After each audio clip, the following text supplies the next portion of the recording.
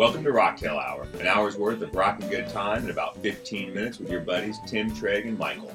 Three old guys that are a testament to the fact that rock and roll keeps you young. In each Rocktail Hour, we bring you our favorite stories behind the greatest rock and roll songs of all time, and other interesting musings and ruminations about the music and the rockers who inspire us.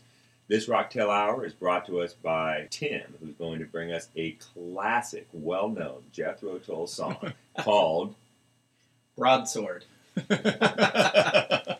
Thank you for that facetious introduction, because I'm a huge Jethro Tull fan, and me too. I had never heard of this song until I recently bought a CD of various songs, and when I came across this song, I immediately fell in love with it. Hey, before we get into this, do you mind if I just interject? Since you're picking a very obscure song by, even to Tull fans, it's obscure, and we're calling it the greatest rock and roll songs of all time, I think we need to let Michael tell us what he found out about Here I Go Again.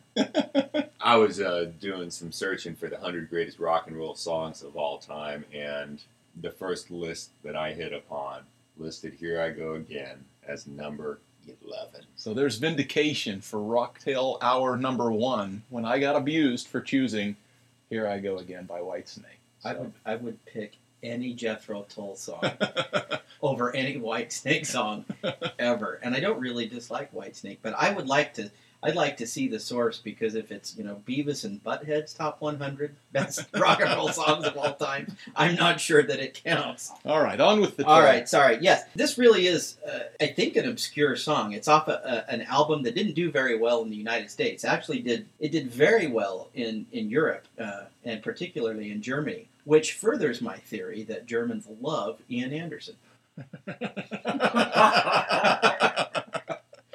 Before I start the Rocktail, I kind of wanted to do something a little different tonight. Normally, we go right into the song, but I'd like to do something that kind of leads up to doing a podcast about Jethro Tull.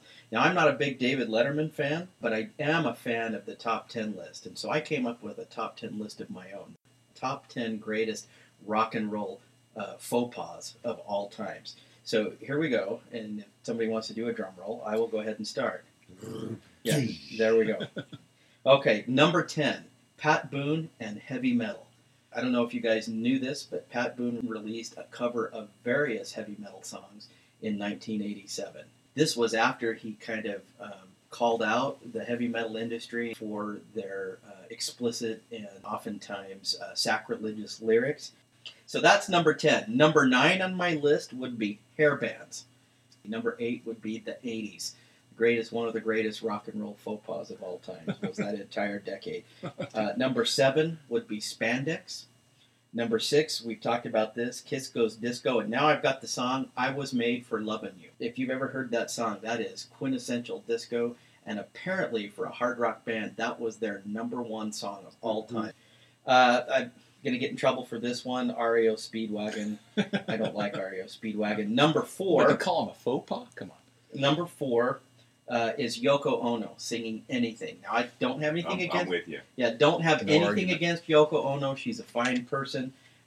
She ruined the Beatles, but Yoko Ono singing Anything would be number 4. Number 3 would be Paul McCartney singing with Michael Jackson. And number 2, in 2011, there was a small group of friends that got together and started doing podcasts about the classic rock and roll songs of all time. The first song that was chosen was Whitesnake. I'll move on. 11th greatest song of all There you time. The go. 11th greatest song of all time. That's sort of not very ironic anymore.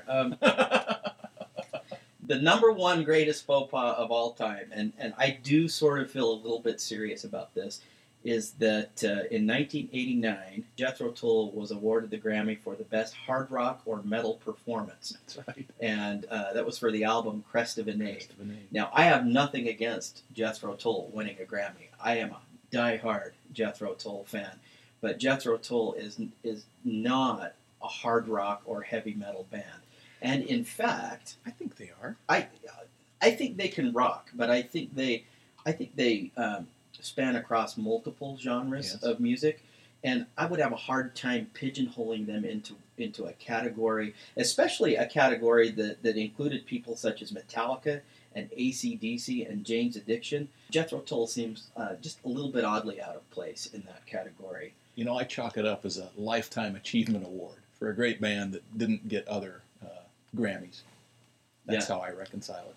Actually, the National Academy of Recording Arts and Sciences took a little bit of heat when they awarded this Grammy to Jethro Tull for being sort of out of touch. So the idea that they were awarded this Grammy maybe out of sentimental feeling is probably not too far off. When Alice Cooper and Lita Ford awarded the Grammy, there were audible booings in the audience. And I don't take that so much as an indictment of Jethro Tull. I think Jethro Tull is pretty well respected in that industry and among artists in the industry. But I think what it was saying is, look, you put them in this category where maybe they were out of place, and then you awarded it when you've got people like AC/DC and Metallica that fill the bill of hard rock and heavy metal much more smoothly. I think that the real faux pas again there was that, first of all, that I would make an argument that they should be given the Grammy for the greatest band in the universe, but that's just me. So to again pigeonhole them in that category was a little bit out of place. Now, Broadsword, as we've said, is one of Tull's lesser-known songs, but it's one of my favorites. It has a thumping beat, and it has melodramatic lyrics, and these are the kind of elements that really appeal to me in music. It has a distinct medieval feel, and there's a reason for that, because the song itself is a reference to things that would have happened in the British Isles back during medieval times. It's almost like Conan the Barbarian meets Jesus Christ Superstar, just a little bit. It's kind of that feel. The only flaw that I think that the song has is, again, and we've talked about this in recent podcasts, it has a sort of 80s flaw where they use the synthesizers to sort of do a fanfare of horns that is just really, really, really dated at this point. And for a flute player to use synthesized horns is strange. Yeah, That's true. and you bring up an excellent point. There is not one measure of flute in this song. It's got a really strong bass drum beat, and it's got some great guitar work. It also, I think, showcases Ian Anderson's vocal ability. Ian Anderson is not the greatest singer in the world, but he has a lot of charisma when he sings. And this one, actually, I think does complement his voice in a way that other songs don't. I'm never going to claim that Ian Anderson has a beautiful voice, but this song seems to complement his voice very, very well. It was released on the Broadsword and the Beast album back in 1982, and immediately it just kind of received lukewarm acceptance here in the States. Very, very popular in Europe. It was quite successful in Europe, and again in Germany. The story behind this song lies in the history of Britain.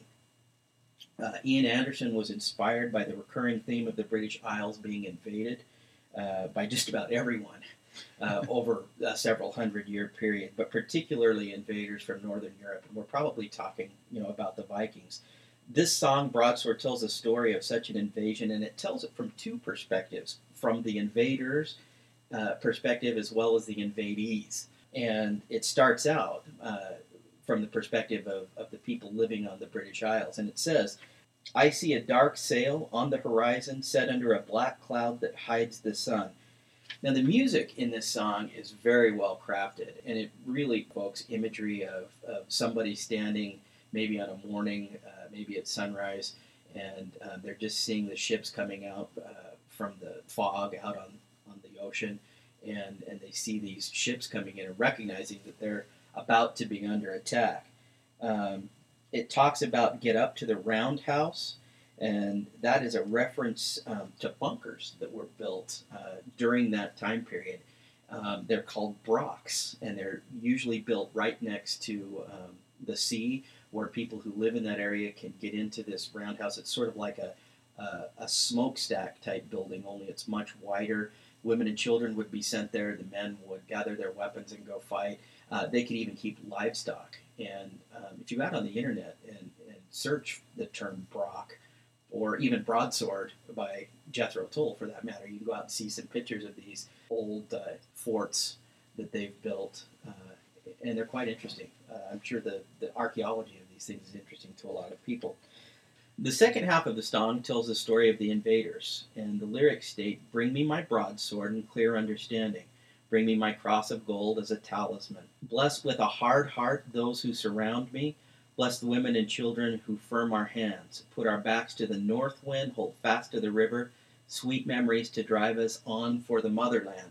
What I get from this song is that each side obviously feels the correctness of their position in this upcoming battle. The invaders, for whatever reason, feel like they're guided by a purpose, and clearly the people that are being invaded feel like they're defending their homes, and that is a moral, just position.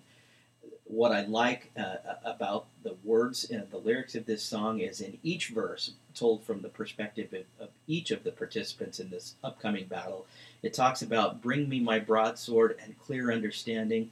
Bring me a cross of gold as a talisman." And the recurring theme in all wars or battles seems to be that my battle or my endeavor in this upcoming violence is guided by some kind of a higher purpose.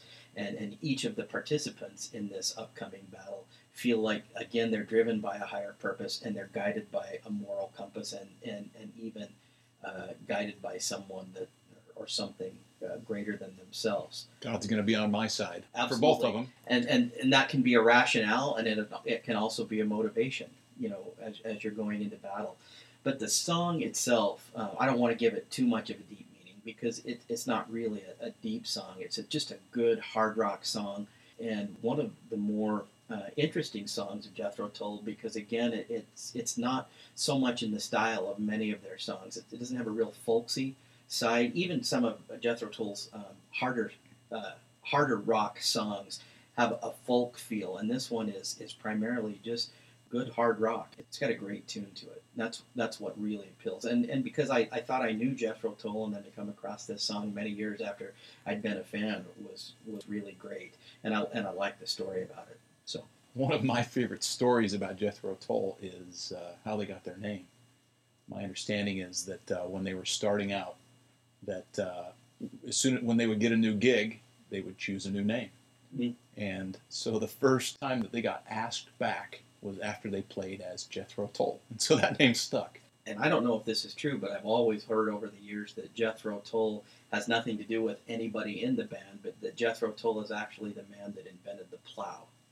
Is that right? Yeah, I'm pretty sure that's correct. Although I am sort of disclaiming here that if it's not correct, I'm not going to argue with you. That's what I've heard. What year did this song come out? This was 1982. This was really, an awkward time, transitioning from the hard rock of the 70s into the 80s and still trying to remain up to date with the preference of the public. And I don't think that this album was accepted. In fact, Ian Anderson will tell you it wasn't accepted because it really didn't transition well from the 70s and into the 80s. What is it about the 80s music, early 80s music, that you don't like? Is it the attempts to incorporate synthesizers? Well, I like 80s music. The problem was the people that tried to take their music from the 70s and transition it into the 80s and match what was coming out as original work from other people. I don't have a problem with music from the 80s. I'm a fan of people like Howard Jones and Depeche Mode and Oingo Boingo and some of those other bands that weren't at the time what I considered standard rock and roll bands. I heard about a study that was done to determine what was the best music to breed rats. And apparently it's Jethro Tull. Rats breed faster if you play Jethro Tull. Wow. That is a random piece of trivia. That is great. I have been to Jethro Tull twice. The first time I went with a really good friend just right out of high school. And the next time I went was in 2009 with a very good friend from high school. And when we went in 2009, we went to the Abravanel Hall in Salt Lake City. And the Abravanel Hall is not a small venue, but it's not nearly the kind of venue that Jethro Tull would have played in the past. And it's designed for the Utah Symphony, and the acoustics are incredible. But we were up in a balcony, and we got caught in a bass pit, and they were really jamming on Locomotive Breath. And you could literally feel the seats shaking, almost like the Sensurround in those movies from the 70s where it was the earthquake and the whole theater shook. It felt just like that. Awesome. And about That's the best seat in the house. Yeah, then. about halfway through the song, the light fixture above fell, hit me in the head, bounced off and hit my friend in the head. Wow. And everybody around us started to cheer. It was fantastic, because the lights are falling out at this point. Well, I pick up the fixture and put it on my head and continue to rock. I'm wearing it like a crown, and the usher from the Abravanel Hall comes up and just apologizes profusely that the lights have now fallen on me and my buddy. So afterwards, after the concert, it was just a great time. And I walked up to the usher, and again, she's just apologizing, and I said, I'm not going to sue by any means, but if you were to insinuate to management that there might be a lawsuit unless we got backstage to meet the band, and she was all for that, but it wasn't going to happen. But, the last time I saw them, Ian Anderson had a broken leg. Oh. Because he had fallen off the stage in South America, I think. So that's a totally different experience to see Ian Anderson wheeling around the stage in a wheelchair as opposed to dancing around with his flute. I will say there was a big difference between the performance in 1984 and the performance in 2009. Musically, I think that the band has improved. They are incredible musicians. Their talents is so vast that they incorporate so many different instruments into their shows. However, Ian Anderson, for whatever reason, cannot sing very well anymore. Yeah. 25 years of hard rock life. Yeah. And, to his credit, I mean, he is an older guy, and he's still out, and he's still putting in the grind, but you could see that the years have taken its toll on him, and it could very well just be that it's, the singing has taken the toll, and he's blown out his voice, but what a great show. Having said that, I didn't think he could sing as well as he used to. I think the show in 2009 was even better than when I went in 1984. One more little bit of Toll trivia. Ian Anderson's chief occupation right now is salmon farmer.